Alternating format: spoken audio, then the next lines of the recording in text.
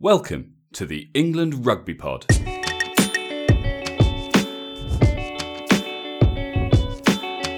Thanks for downloading episode 3. A slightly shaky start with England looking a bit out of sorts, Le Crunch not quite going to plan. But there's a long way to go and a Calcutta Cup up next. You're listening to the England Rugby Pod, the rugby podcast that believes England will win the World Cup in 2023. Hey guys, welcome back. The Six Nations series continues, and I'm joined, of course, by Dan. Hi, mate. Hello. Well, not exactly how we wanted to start, was it? I mean, what was it? France 24, Johnny May 17. Yeah, I mean, it didn't fit our predictions, but not directly. But let's not get too downhearted. I think there's a lot to talk about where this game is concerned. It's not all doom and gloom, but let's kind of take this. Let's take this one step at a time, Dan. Yes, yeah. You said to me in the last episode, what is an acceptable result, and I emphatically told you a Grand Slam. That's off the table. But the bottom line is, this doesn't really change anything. This isn't this result doesn't mean England, they've lost it. They're a shadow of their former selves. Forget 2023 and all the other stuff that's been popping up on Twitter by any stretch. I think you've got to take this as two halves. You've got to look at. I know they've said there was no kind of World Cup fatigue, but I think there must have been a little bit of rust at least, because that first half was just so different to the second half, despite the fact that it was Johnny May, with moments of individual genius that changed England's fortunes.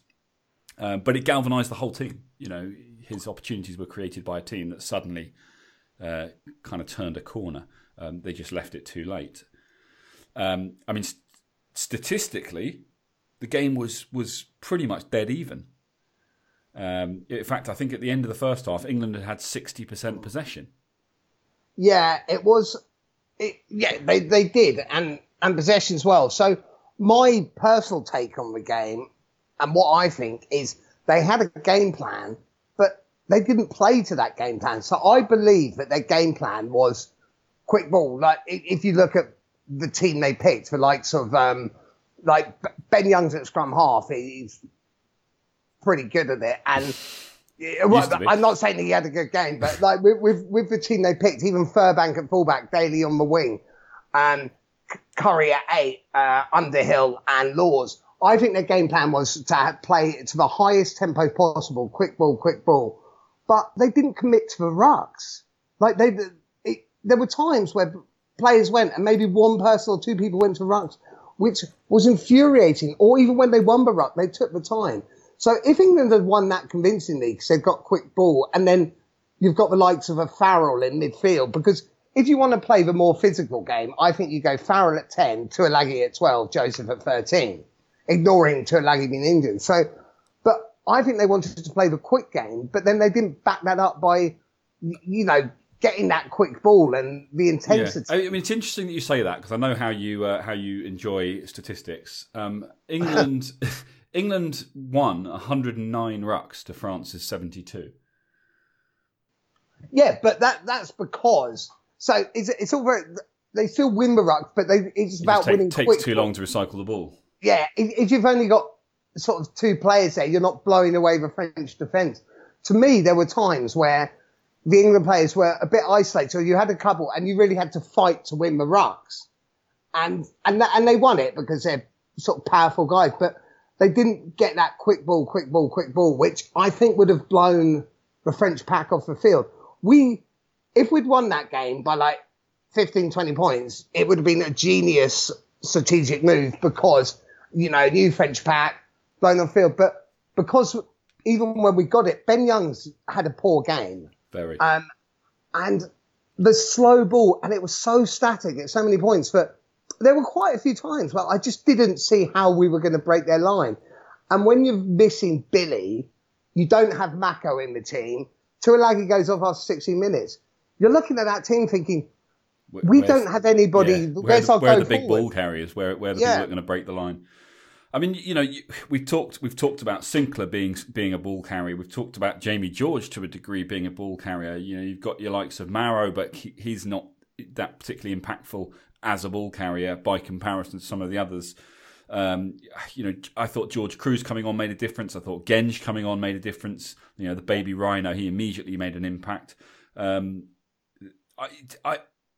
Definitely the kind of the power game wasn't there, and as you say, it would appear intentionally.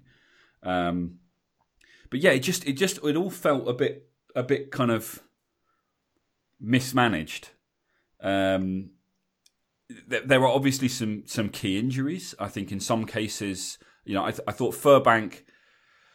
It's always difficult with the debut, isn't it? There were two fullbacks on debut. One of them did brilliantly well. Had a great first touch, and it just kind of went from there. The other one was Furbank. Yeah. I don't want us to. I don't suddenly think he's a bad player, and I'm not going to say he shouldn't play for England again, because I think he's. I don't think he had the chance. I think he was picked because with go forward, like watching Northampton and seeing some of his clips. If you're going forward, he runs beautiful lines. He's sort of like quite a silky runner. I think in that sort of game, he's the wrong player, and I feel a bit sorry for him. I don't think he should be involved in the next game, because he wasn't up to standard. Bottom line, both Watson and Noel, when fit, get into the England side ahead of him anyway. Yes. Assuming that Anthony Watson is back for Scotland, which I believe is what's expected, I think that's a straight swap. For me, anyway. What I hope is that we don't stick Daly back at fullback and stick Watson on the wing. So I hope we do. Why? Because I do like Daly at fullback. If Watson's back, Watson plays 100%. Elliot Daly is. I've said it before, I'm going to say it again. Elliot Daly is the type of player who can have moments, world-class moments, but he cannot do a world-class 80 minutes, even when he has a great game. And one of the biggest problems is the way that the kicking game's developed. Elliot Daly, when you see Elliot Daly running for a kick, whether it's a kick chase or whether it's receiving a kick under pressure, for me anyway, the assumption is he's probably not going to win the ball. When it's Watson, The assumption is he's probably going to win the ball. So I'm not talking about receiving a kick and catching it and countering from deep. I'm talking about kicks under pressure. Every kick he chased, he was the man, clearly pre-planned, but he was the man chasing the ball because of his pace. And every time he would get there, leap in the air, throw an arm in the air, his head would be pointing in a different direction, and he's looking to get a touch on the ball. And maybe that touch goes to an England player, maybe that touch goes to a French player, but it's completely uncontrolled. Whereas Anthony Watson, you always feel like he's getting up there and actually looking to take the ball. Even Johnny May, he's getting up there looking to actually gather the ball. Okay, so for me, it's too much of a risk, because even if he manages to get a touch on that ball, and even if he manages to flick it backwards, it could just as easily land in a French hand. Yeah, I mean, I wouldn't put Elliot Day that back. I must admit, I would prefer. I would back Watson more at fullback as a safer pair of hands, but I wouldn't. But is that not enough? If you're saying that, is that not enough just to say, do you know what? In that case, because the back three are very similar in all other respects. So I'm not saying you lose Elliot Daly from the setup, but I'm saying you keep him on the wing. So you retain his pace, you retain the boot that apparently is one of the main reasons he's there, but we never seem to see being used, and you stick Watson at the back, where the fullback skills are just a little bit more natural, come a little bit more naturally to him. I like Watson on the wing. I think Watson causes damage on the wing, and Elliot Daly running at fullback. So this will sound weird, and this will make no sense, but that's kind of what I'm about. Say roll, mate. I think Anthony Watson is a better attacking runner on the wing than Elliot Daly. I think Elliot Daly is a better attacking runner at fullback than Anthony Watson is. It probably makes sense. I hear what you're saying. So I guess the question then becomes, what's more valuable in a fullback, defence or attack? And I would argue when you got the likes of Johnny May on one wing, that actually you want your fullback to be more solid in defence and have the ability to attack, obviously. But actually, I guess that your argument there would be, in that case, you want your two best people on the wing because they're the attack players, so that would be Watson and May. But I just think you're leaving there's too much being left on the table. If you can't, you have to be able to say that you think your fullback is going to win the ball more than he's going to lose the ball. I would say that of Elliot Daly, though. What, you think on a 50-50 where the attacking player is jumping for the ball as well, Elliot Daly comes away with the ball more often than he loses it? I have no idea. As I say, I'm not talking about simply gathering a kick. He can catch the ball, the same as the next man. But I'm talking about when it's under pressure and they're the attacking team are chasing their kick and they're in a position to regather. Anthony Watson, to me, wins that ball more than he loses it. Elliot Daly loses it more than he wins it. That's all I'm saying. I would say, and statistically I could be massively wrong, that Elliot Daly wins it more than he loses it, but he doesn't win it as much as Anthony Watson would in that position. We can take that, but that to me is too important. Yeah, possibly. No, I do get that. Do you know who I'd have at fullback right now with injury? Like last game, who I would have played at fullback with Anthony Watson out would have been Jason Woodward. Yeah. Yeah, Gloucester. He kind of seems to find his way into squads, but never gets any further, doesn't he? Yeah, he hasn't been in this squad, but I think Jason Woodward's a brilliant player. The problem we have now is that because we've lost to France, and it's not the end of the world, it's a shame, massive shame, because obviously Grand Slam's off the table, but because we've lost to France, we cannot lose to Scotland. I mean, we can't lose to Scotland at any time anyway, but it's even more important, and so suddenly there's hugely more pressure when it comes to selecting slight unknowns. So, do you know what I mean? Like, it's vitally important now that we get someone like a Watson back so that we've got a solid back three that all know what they're doing, that are proven. Fairbank might get selected again if Watson's unavailable, and he might have an absolute stormer, but it feels like too much of a risk, in Edinburgh against Scotland with the history with the way it is at the moment. So in terms of Six Nations against Scotland, and we need a performance. So if we pick Fairbank, where's Fairbank going to play? It's very good. Do you like that one? Yeah. But are we going to pick Sinclair? No, touche. I don't think Fairbank should play.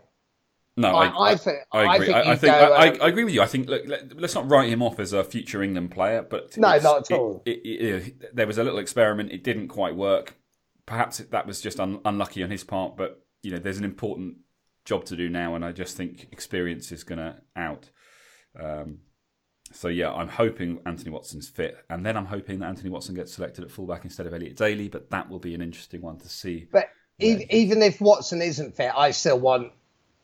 So if Watson goes fullback, I'm very happy. I'm happy with Watson on the pitch, full stop. If he's not fit or if he's picked on wing, I want Daly at fullback. Maybe we need to put Johnny May at fullback, right? Because of how often he'll just have space to just carve up opposition. Put Johnny May a prop. Because apparently Johnny May, if he's given 3 inches of space, he's in. My God, how good was he? Like those two finishes were two of the best finishes I've seen in a long, long time. It was Johnny May was absolutely incredible. So, but he was, but it didn't happen until the second half. So before we get into the second half, yes, 17-0 at half time. That's the first half time nil since 1988. Yeah, I heard that. Which England went on to win. Yeah. Is it? I mean, how much was the French performance the Sean Edwards effect, or is it more which was what I think, that it's just a young French side? And as I said, a young, inexperienced team can be a very dangerous team because they've got nothing to lose and everything to prove. And if you're off, if you're off as England were, it can be extremely problematic. I mean, Johnny May, despite his brilliance in that first half, one of those French tries came solely because of the kind of a fundamental schoolboy mistake where Johnny May decided that the whistle should have gone, and he didn't just not make the tackle, he actually pulled out of the tackle because he assumed the whistle was going to go. Yeah, and, that's criminal. That is criminal. If he makes that tackle, they don't score that try, and if he makes that tackle, suddenly the end result is a draw or potentially better. You know, I mean, obviously there's no way to know what that would have resulted in at the end of the game, but you know, it's a game changer. Yeah, I think in Johnny May's defence here. But one thing I'd say, when I actually think it was a fair try on replay. When I saw it, to me, there was no doubt it was a knock on, and I forgot the ref's name, Nigel Owens, like great ref. He went for his whistle. I think Johnny May, and you see him literally go to put his whistle in his mouth. He's in Johnny May's eye line. I think Johnny May, wrongly so, but I think he. But that's fine. I mean, so that explains it, but it doesn't. Yeah. It doesn't excuse it, and that's the key, isn't it? Like at this level, you just can't afford to take those chances. And you know, maybe 99 times out of 100 he would do that, and the whistle would go, and play would be called back. But you just don't take that chance. I think it's probably a lesson he's learned, and he's not going to make that mistake again. Yeah. But, he may not have made the tackle anyway because the guy was coming to pace. I mean, we don't know, but either way, he was wrong to do it. But Johnny would have made it. Yeah, quite possibly. But in the same way, I excuse.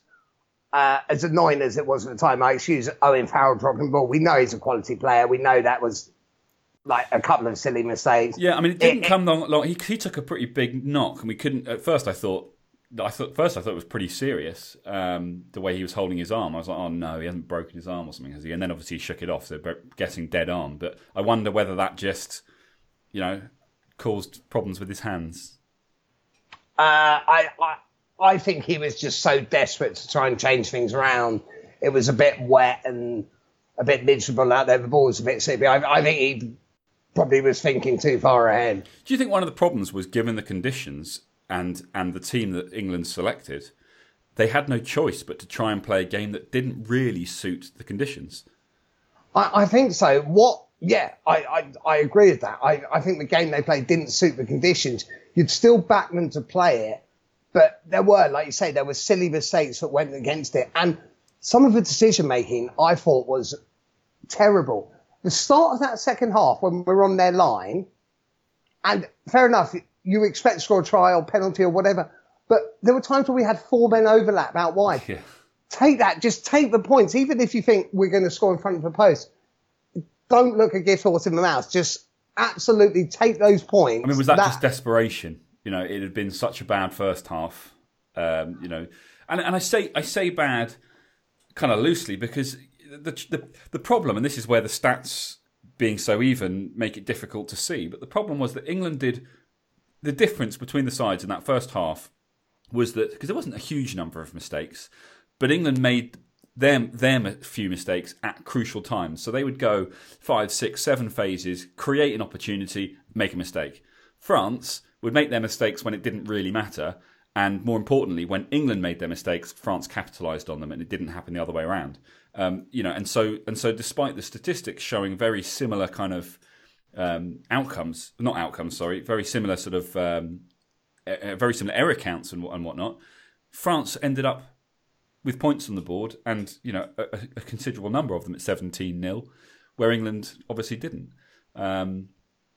So there's, you know, it highlights obviously the importance of capitalising on opposition mistakes, which England have done under Eddie Jones for 4 years, been very good at. But also just I don't know, just being able to limit the mistakes at key moments. And it's one of the reasons why I think, you know, it's unfortunate. You know, that at half time it looked like it was, you know, an absolute disaster. But it did come down to a handful of very specific moments where actually a lot of the play in between, because it didn't get the result that you wanted, it kind of felt like England had, you know, just simply weren't playing well. But they were building well, and then they were messing it up. So I'm just hoping it was just one of those days. They didn't quite get the bounce of the ball. The rub of the green wasn't there for them. Yeah, I think so. I mean, to give France credit, as you were saying, is it the Sean Edwards effect? But we spoke about it before the game, and it might be a bit early, but actually, I think you're starting to see elements of Sean Edwards, like in defence. France, I think, are going to become a very, very good team. 100%. I don't think they're there yet, but I think Sean Edwards as their defence coach is the best hire in world rugby in the last. England must be kicking themselves that they didn't make an offer, because he basically was holding out for an offer from England, wasn't he? Yeah, I'm trying to remember the thing. I think he was. He has said that the reason he went to France is because they offered him a 4.5-year contract and he's got a family to feed. So he went for the money. England, there's no question England had the money if they wanted to offer it to him, and France offered and he didn't accept it immediately. So I think he was waiting for an offer from England and it didn't come, which I think is going to be. They may rue that decision. They may rue that. I think Eddie Jones does the same thing. And in fairness to John Mitchell, like our defence coach, some of the defence we'd seen had been brilliant. He had actually made a good defence, but our defence on Sunday was poor. Yeah, we missed quite a few tackles. I think as well, it's the impact of the tackles, isn't it? We were getting knocked back in tackles. They were breaking the gain line. So although the tackles were being made, they weren't the impactful kind of. It wasn't that impactful turn defence into offence style that we've seen from England, over the past couple of seasons. I think, like you say, credit to France. I thought they were great. They are definitely. I think it's good for rugby. It's a shame it happened against England. Obviously I want England to win the Six Nations, which means France need to lose to somebody.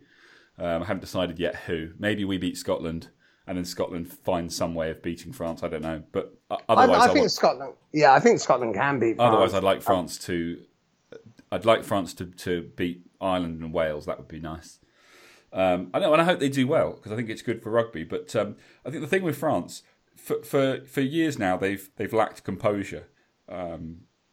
And they seem to have it in spades on the weekends. And when you combine that with the sort of the kind of the individual raw talent that exists in their squad, that's a real dangerous combination. And for years we've said that's why people talk about which French side will turn up, because on paper they have unbelievable players, but they always seem to play for themselves, not for the team. And on Sunday they looked so much more organised. And it became a dangerous proposition, and I thought that's one of the reasons why this game didn't. When the final whistle went, it wasn't quite as devastating as it could have been, because I think credit to England for the comeback that they put in, and yes, experience clearly outed in the end, and they were able to come back, and when they put France under pressure, France didn't really have a response. I mean, they defended well. Well, no, France had a response with regards to, they held England out. It was 2 moments of brilliance where we got our tries. It was, but 2 moments of brilliance and a lot of pressure. Yeah, but that pressure, we didn't capitalise on it what we should. And don't get me wrong, I actually love the BBC, watching BBC's coverage, but on Sunday they really pissed me off. A few things that pissed me off. Firstly, if France score a try now, everything is French flair, absolutely. Whereas if England, Johnny May thinks it's like, oh, nice bit of work. Whereas France now, any try they score, that's French flair. That's the typical. It's like, just get over it. It's a try. And the other thing that pissed me off with the BBC, if anyone from BBC is watching, fair enough. I get why you had to show replays of the World Cup final, but enough's enough, all right? It's like making someone watch a video of their girlfriend cheating on them or something. I'm sick to death of seeing that and just having it thrown in my face. We lost the final. We get it. Just show replays of the semi-final. Yeah, exactly. One of the all-time great England performances. Yeah, exactly. And it's not a different England team. That England team is still good enough to pull off that performance. Yeah, for sure. Well, this is it, and this is why I think let's not get too down in the dumps. Yes, it's disappointing, but I think there's still a lot to come, and England can still make themselves a very worrying team in this Six Nations, and that might give France a bit of a boost. But it's the opening game of the Six Nations. Things can go a bit awry. It's the first time these guys are back together. The key now is step it up. Let's see that second half performance against France. Let's see that as a sort of bottom line benchmark going forwards. And if we can ensure that that's as bad as it gets, then we're in a good place. I still think that second half performance was quite poor. Do you think? Yeah, I still wasn't that impressed. I think we need a massive change. That doesn't sound rose-tinty enough for me, Dan. Oh, mate, we're still the best team in the world. Don't worry, and we're still best team ever in the history of the game.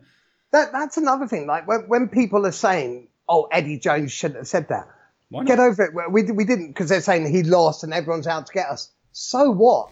Like that didn't make us lose. He didn't say we were the best team ever. He said that's what we want to be. I think that's right. You've got to say that. And the only reason he said we were going to win the World Cup 4 years ago, and we got as close as it's possible to get without winning it. So, I think at the time everyone told him to shut up as well, because we'd just been knocked out of our own World Cup in the group stages, and he came in and went, "Yeah, I'm going to win the next World Cup with this team." And everyone was like, "Yeah, arrogant Aussie," and we all hate the English, and let's do a bit of English bashing and throwing a bit of Aussie bashing at the same time. Well, he got pretty bloody close. Yeah, he did, and not everyone said they wouldn't, because we believed it. And we've always. Do you know what? We always believe, and we will win the next World Cup. Yeah, exactly. It'll be an England-France final. Talking to the BBC, Dan, how much were you enjoying a bit of Dylan Hartley on there? I like Dylan. I thought Dylan Hartley was awesome. Yeah, I agree. I like Dylan Hartley. I think he's a good pundit as well. I quite like this. He just offered far more. Like the others all just said the same shit they always say. Yeah, whereas Dylan Hartley actually had insight that's current and relevant. Completely. I think Dylan Hartley's a great pundit. Jerry Guscott, I admit, I don't enjoy as a pundit. No. Particularly anyway. Martin Johnson. He's fine. He's just they're all just a bit old fashioned. They're all kind of reacting to this England team based on their past experiences, which is completely to be expected, because that's where their experience comes from. But neither Jerry Guscott or Martin Johnson are currently that involved in rugby. No, and they're not up to date. Well, Jerry Guscott is from a punditry perspective, but not from an inside knowledge. That's what I mean. Yeah, exactly. Whereas Dylan Hartley comes in, and it wasn't that long ago that he was captaining this side. He knows Eddie Jones, he knows his mindset, he knows a lot of these players, and it was just fascinating to hear his thoughts on a lot of what was being discussed. Where some of the others were just sort of rolling out the sort of the bog standard spiel that they throw out every time England play. Do you know who I'd love to see? I'd love to see Dylan Hartley, James Haskell, and still Martin Johnson. I know I just said he doesn't seem the best pundit, but I still absolutely love that man. So I just I'm not saying you should get rid of the kind of the old guard. But, get rid of Guscott. Guscott can go. Yeah. Time to move on. But I love Dylan Hartley. Yeah, I thought Dylan Hartley was good, and I'd love to see more of him on it. We have a big discussion we need to have on another positional issue. Okay. So I think I was going to go there, but go on. Yeah. Well, for me, and I know this is not new news, but Tom Curry is one of the best flankers in the world. Playing him at 8 is a waste of his talent. Yeah, I agree.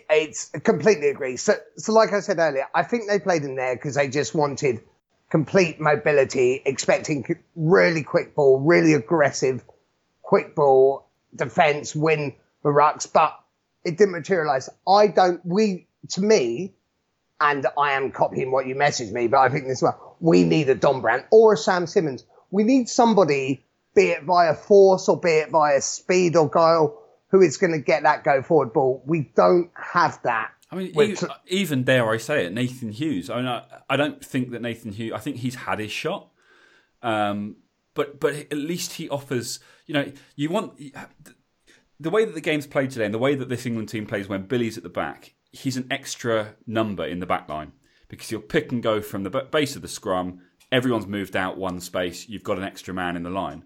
Tom Curry, and he doesn't play in that position, so why would he be able to do these things, as well as someone who plays number 8 week in, week out? It is a bit of a specialist position, and for Eddie to say that number 8 isn't a specialist position anymore is just not true, because you're playing one of the world's best specialists when he's fit. So I just think it's a mistake to think that you can just slot someone like a Tom Curry in there and everything's going to go to plan. because Tom Curry isn't about like his strength in this England side isn't his go forward. Yes, he can do it, and he does from time to time, but actually it's what he does kind of at the base of the rucks and the mauls, and making a nuisance of himself and his defence, and all those other elements that come together to create a performance. Like, he's great in a bit of space, but he's not the kind of guy that's going to pick the ball up, smash through 3 players, give us 10 yards of ground, so that we can then create quick ball and attack a team under pressure. That's not the way that he plays his rugby. So having him at 8 just doesn't work for me, and so I think any out and out 8 would be a better option. And obviously, Tom Curry goes back to his more natural position of 6 or 7. He's, as you said to me earlier, he's a 7 by trade, and yet he's playing 6 and being talked about in as one of the world's greats, effectively already playing out of position. But Curry Underhill 6 and 7 or 7 and 6, is I think key for this England side, and so Eddie has to find, and if he can't do like for like, fair enough. But Sam Simmons isn't like for like. Zach Mercer isn't like for like. There's 2 people, if you don't want a Nathan Hughes, that are number 8s that he's looked at in the past. I just think there's a better option, and I would put Courtney Lawes back in the row. Unfortunately, Charlie Ewels gets dropped. Cruz remains on the bench, and your back row cover remains the same as well in what's wrong with me? Ludlam. Yeah. That's then a tasty looking back 5.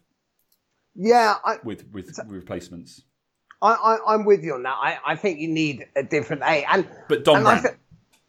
Don Brandt to me is first choice. If not him, I think you've got Sam Skinner. You've even going back to an old. Actually, no, that's probably right. I was going to say Don Armand, but he has played 8. I think but that again, ship has sailed. But you're bringing in someone who's not a specialist. He's kind of a 6 or 8. For me, the 2 things that showed is you need an 8 who's a big carrier, be it via brute force or be it via like footwork and speed. So you need that. And another thing, I don't think he had a bad game, but the second row in the back row does not work for me at international level. No. Courtney Lawes is a great player. I want him in the row. I want him and Ntoje there. And I want the back row. Like you say, I want Curry and Underhill. I want them at 6 and 7. I think that's brilliant. And so, which is why I was quite surprised that they haven't changed it up. So, well, we don't know yet, do we? There's all this talk about how Eddie has said that he's not going to make any changes. But I watched the interview. He hasn't changed the 35-man squad. No, but can you? Yeah, you can for the game. So, but we haven't heard. I mean, there's been no announcements of any sort. So I guess we wait and see. But you're right. He probably isn't gonna... Eddie has said he's sticking with the same 35-man squad. Has he? Because I saw a lot of reports about how he said no changes, and then watched the interview with him where he said, where my take on what he was saying about no changes wasn't about not changing the team. It was about not changing the kind of the game plan. Oh, okay. Like I got like a lot of people saying, "Oh, he's said no changes," but what I read into the actual interview was that he was saying we don't change anything. We've still got Scotland next. We wanted to go there with a W next to our name. Unfortunately, we're going with an L, but we don't change anything. It's still Scotland. We still want to go there and win. So it was more, I kind of got the impression that it was more of a sort of, we're not suddenly going to throw the book out and start again. We have a plan and we're going to stick to it. Not necessarily. We're not going to make any changes on the field. Oh, right. So, I mean, he might not, but that was my take on it anyway. And the media likes to sort of take a word that you said and go, oh, yeah, but that could mean something else. So we're going to pretend it did. That must be. So I saw, and I didn't actually read the article, but I saw an article saying Eddie Jones has retained the same 35-man squad. So in my mind, that was saying he's not going to bring in another 8 into the wider squad. Not saying match day, but the thing is, if that article was true, which it may not be because I didn't see the interview you had, even if he changes the team, we still don't have a go forward ball carrying 8. No, we don't. So what are the options? There isn't even like an option. I mean, I guess Ludlam. Does he play 8? Yeah, I mean, I don't know. I must admit, but he's not a ball carrying. I think he's going to stick with Curry at 8, which worries me. I just think it's such a shame. You're taking a whole attacking weapon out of the England side by not having a ball carrying 8. Yeah, we'll obviously know on Thursday when the team comes out, and obviously we'll do a proper preview for that once we know what the team's going to look like. But Don Brandt for me, and for I think probably most rugby fans, I just don't understand. Did you see the try he set up for Danny Care against Saracens? No. So about 60 seconds into the game, and just a beautiful little cheeky line out, long over the top throw. Don Brandt takes the ball, his pace equal to Danny Care's, and it was one of those where he popped inside to Danny Care. Danny Care pops it back outside to him. He then throws it behind out the back of the hand back to Danny Care and puts him in the corner. 1 minute in, Saracens 7-0 down. Nice. And it was awesome. That alone should get him a call up. Yeah. And that was his response to not being picked for England. So if he can do that when he's a bit annoyed at not being picked, what might he be able to do if he is selected? I'd love to see Don Brandt in. So, I've just found the article. Yeah, Eddie Jones hasn't changed the 35-man squad. And they say in the article, so that means there's still no specialist 8. It's disappointing. That is disappointing. And I don't really know what you do with that, because you need a ball carrying. So, I mean, hopefully Mako will come back, because although I have no issue with sort of Mako, Joe Malachite, and I don't mind which one starts, Mako is a ball carrier, and we lack that massively. Yeah, Manu's staying with the squad, so it sounds like his injury is not necessarily long-term, but I get the impression that Scotland's out. Yeah, I would have thought Scotland's out. And unfortunately, Jonathan Joseph, as good as he is and as highly as I rate him, he works when there's space. He's not a crushable man. And one of the biggest problems that I had with Saturday, obviously, you can't. Injuries are unexpected and they happen, and you have to replace them, and you've got to make changes as a result. But when they made that change, it was like they just kept using him as if he was Manu. So when you get Jonathan Joseph, ball and man, he's going to get knocked back. He needs space to do what he does best. And he never really got the ball in space. He always got ball and man. Man and ball. I think that's the problem, because we weren't getting quick enough ball. And we were doing the same with Owen Farrell. We were using Farrell and Joseph as crash ball guys. Yeah. And that's not who they are. So I think Ford, Farrell and Tuilagi or Joseph as a centre axis works really well if you've got quick ball. Yeah. Because you've got two incredible playmakers and one person at outside centre who's either got the sort of silky skills and feet of Joseph, or just the raw brutality of breaking through any half gap of Manu. But it creates with a Manu in there, it creates opportunities out wide because defences have to cover him. And if you've got a Joseph in there, it creates opportunities because of what he's able to do if he's got the ball in space, knowing that he has what he's got outside him as well. It never really came together for me in the midfield channel, and I think it's a massive shame. And obviously they had a game plan, but you've got to be able to adapt. And if you're going to lose Manu and the replacement isn't like for like, which is fair enough, then there needs to be, well, what does the plan change to when that? They must have planned for a change at some point in the game, so they would have had a game plan for when Joseph came on. They just didn't seem to execute whatever that game plan was, and I can't believe that what they were doing was the plan. Frustrating. Finally, Dan, the scrum half question. Do you say Ben Young's had a bad day at the office? Give him, just keep it the same. Give him another chance. I mean, obviously limited options because the squad's been selected, but it was so much. I just felt like this is a guy we talked about. I think Wade asked us the question, and we kind of defended the decision to have him and Hines as the scrum halves on the basis that he can come to this later. These are experienced players; they know what they're doing. They've leadership and everything else. A great couple of scrum halves to have in there, but it didn't show. We lacked something off the base of the scrum, and I think particularly if you've not got that ball carrying 8, that experienced 8 who's going to pick and go off the back of the scrum to give you the extra man. It was all just a bit slow and a bit like, I don't know. What do you do? Do you say one more chance, Ben, or do you make a change now? I mean, the only option really is to switch them round, and I'm not sure you do that. So I think I might switch them around. I think Willie Hines, Ben Youngs to me didn't have a great game.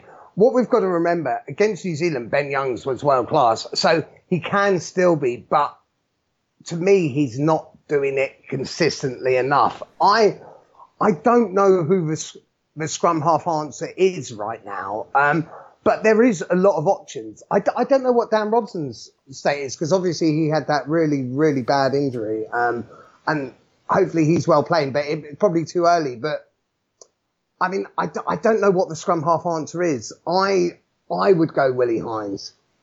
I just think Willie Hines adds.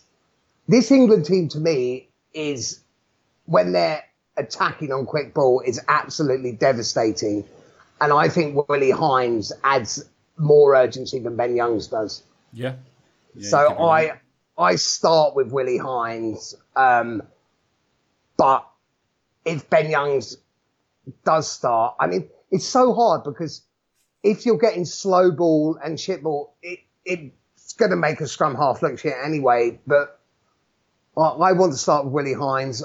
At 8, it doesn't look like we can change. I want Mako to come in so we've got a bit more ball carrying sort of ability. Other than that, because realistically, although Manu's in the squad, I can't see him playing this weekend. So does that mean Devoto? I think they'll go. I think they'll go Ford, Farrell, Joseph. Yeah, and then I would have Fawley. Hopefully, then the back three is May, Youngs, and Watson and Daly. I don't know. If Watson's about, I don't know. If Watson's available for selection, that would be amazing. If he's not, I think I go Ollie Fawley on a wing, and I have Devoto on the bench. Daly at fullback. Yeah. And then what? Keep the forwards otherwise the same. I mean, if you're starting Mako, obviously you're bringing Marler on. Yeah, so I'm going Mako, Jamie, swapping George. Sinclair and. So where does Genge fit in? Is he Genge on the bench again and comes on? For Sinclair? We're getting into that dangerous murky territory if we don't know enough about props. Yeah. We always get in trouble for it. No, Genge comes on for. Let's ignore that. Do you know it doesn't matter? You have Genge and Marler on the bench because Marler can play both sides. Problem solved. Yeah, so Genge, like he did in the World Cup. Yeah, I want Genge to come on.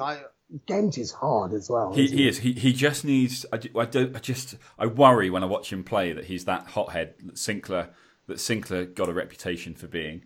And it can be problematic, especially if you get a reputation, because refs won't, they don't give you the benefit of the doubt. So we just need him to control that. We not get rid of it, because it's a key to his game, the baby rhino, but just not lose it. We don't want to be giving away silly penalties because he gets his knickers in a twist, Dan. Yeah, I actually think it's overstated because he hasn't been caught out. There was at one point where it looked like a late tackle. Then when you saw... Oh, yeah, no, I agree. When you saw it back... His first touch in the game. Yeah. Where he nearly broke the guy's leg perfectly legally. It was a fair tackle as well. It's not like he was trying to cheap shot him. And if he was trying to cheap shot him, he hit it pretty damn well, didn't he? Spot on. But it was... So that's the point, because you'd need to drop... Because Genji's loose... I could get this wrong. I'm pretty sure Genji's loose head, same as Marler and Mako. But Marler plays both sides, which he did in the World Cup. So do you remember in the World Cup they took one less prop because Marler can cover both. Yeah, so you maybe you stick with Marler and Genge on, and then if that is the case, if it's not the case, then that's fine. You've got like for like replacements. If it is the case, Marler can just cover the other side. Yeah, I'd like to start with Mako. I'd like to see Laws back in the row with Marrow. Eight is so hard because what options do you have then if you don't have Curry at fullback? So I'd like to see Curry and Underhill on the flanks. I guess you've got Ludlam, but he's probably even less experienced at fullback. At 8. What am I on about? Yeah, he's probably less experienced at 8 than Curry. It's a worry. It's a worry. I think we're going to end up seeing Curry late again if he's not going to make any changes, and that does worry me. And it's less about being worried that England can't perform with Curry playing at 8. It's more about England and not getting the best out of one of the best players in the world by not having him at 6 or 7. Yeah, when Billy's injured, we need a better option. And I think we've got those options in Don Brandt, in Sam Simmons, in Zach Mercer. Yeah. So I'd like us to see us use them. And like we're saying about, like, I think we've got options that we're not using, but I still completely trust Eddie's judgment. Yeah, like with Furbank, and he didn't have a great debut. So be it. Eddie, well, one thing that Eddie, I think, is the best at in the world is spotting this young talent, spotting who's international quality.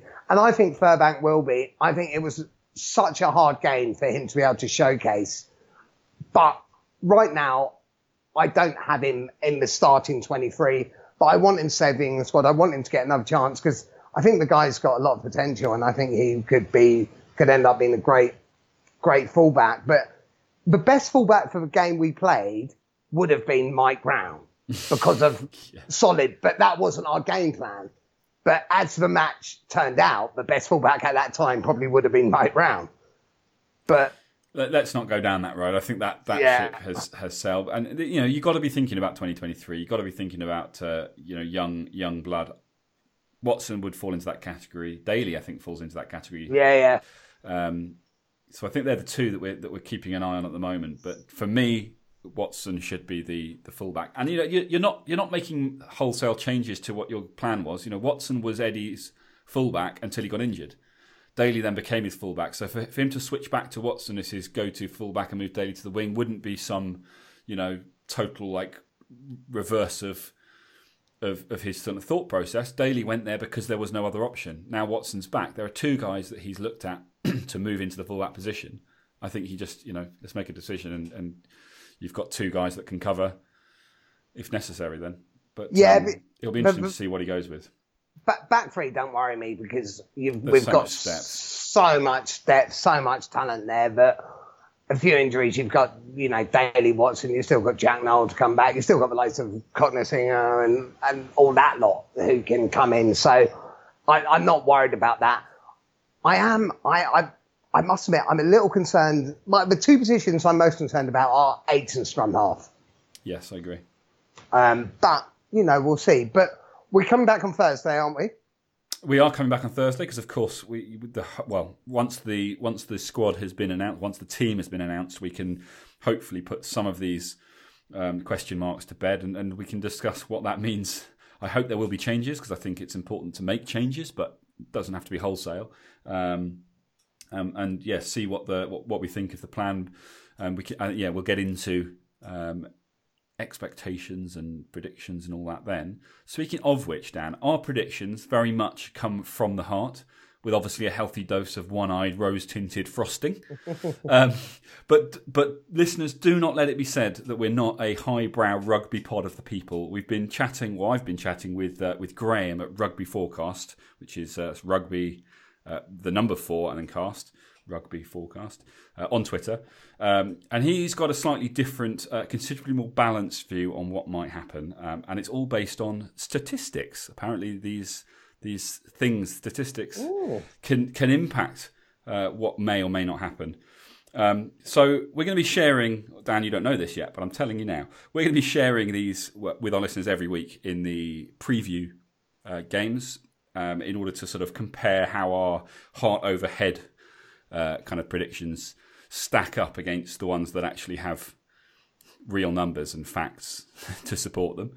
Nice. Also, I'm hoping to try and get Graham on the pod at some point over the next few weeks, maybe in the kind of one of the 2 down weeks, to sort of talk about how they do their statistics and how all that comes about. And also, they're pretty accurate. I think they've generally they get a pretty good response, but it's very interesting. We'll come on to I'm not going to go into it now, but we'll go into it in the next episode. And they're quite detailed, and they kind of look at based on certain results, firstly they predict what they think the results will be, and then they basically say if their results are accurate, how does that affect each team's chances of finishing in different positions in the table.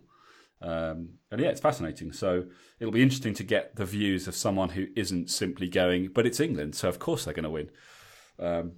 which has its place, as our listeners can not contest. What's the word? Doesn't matter.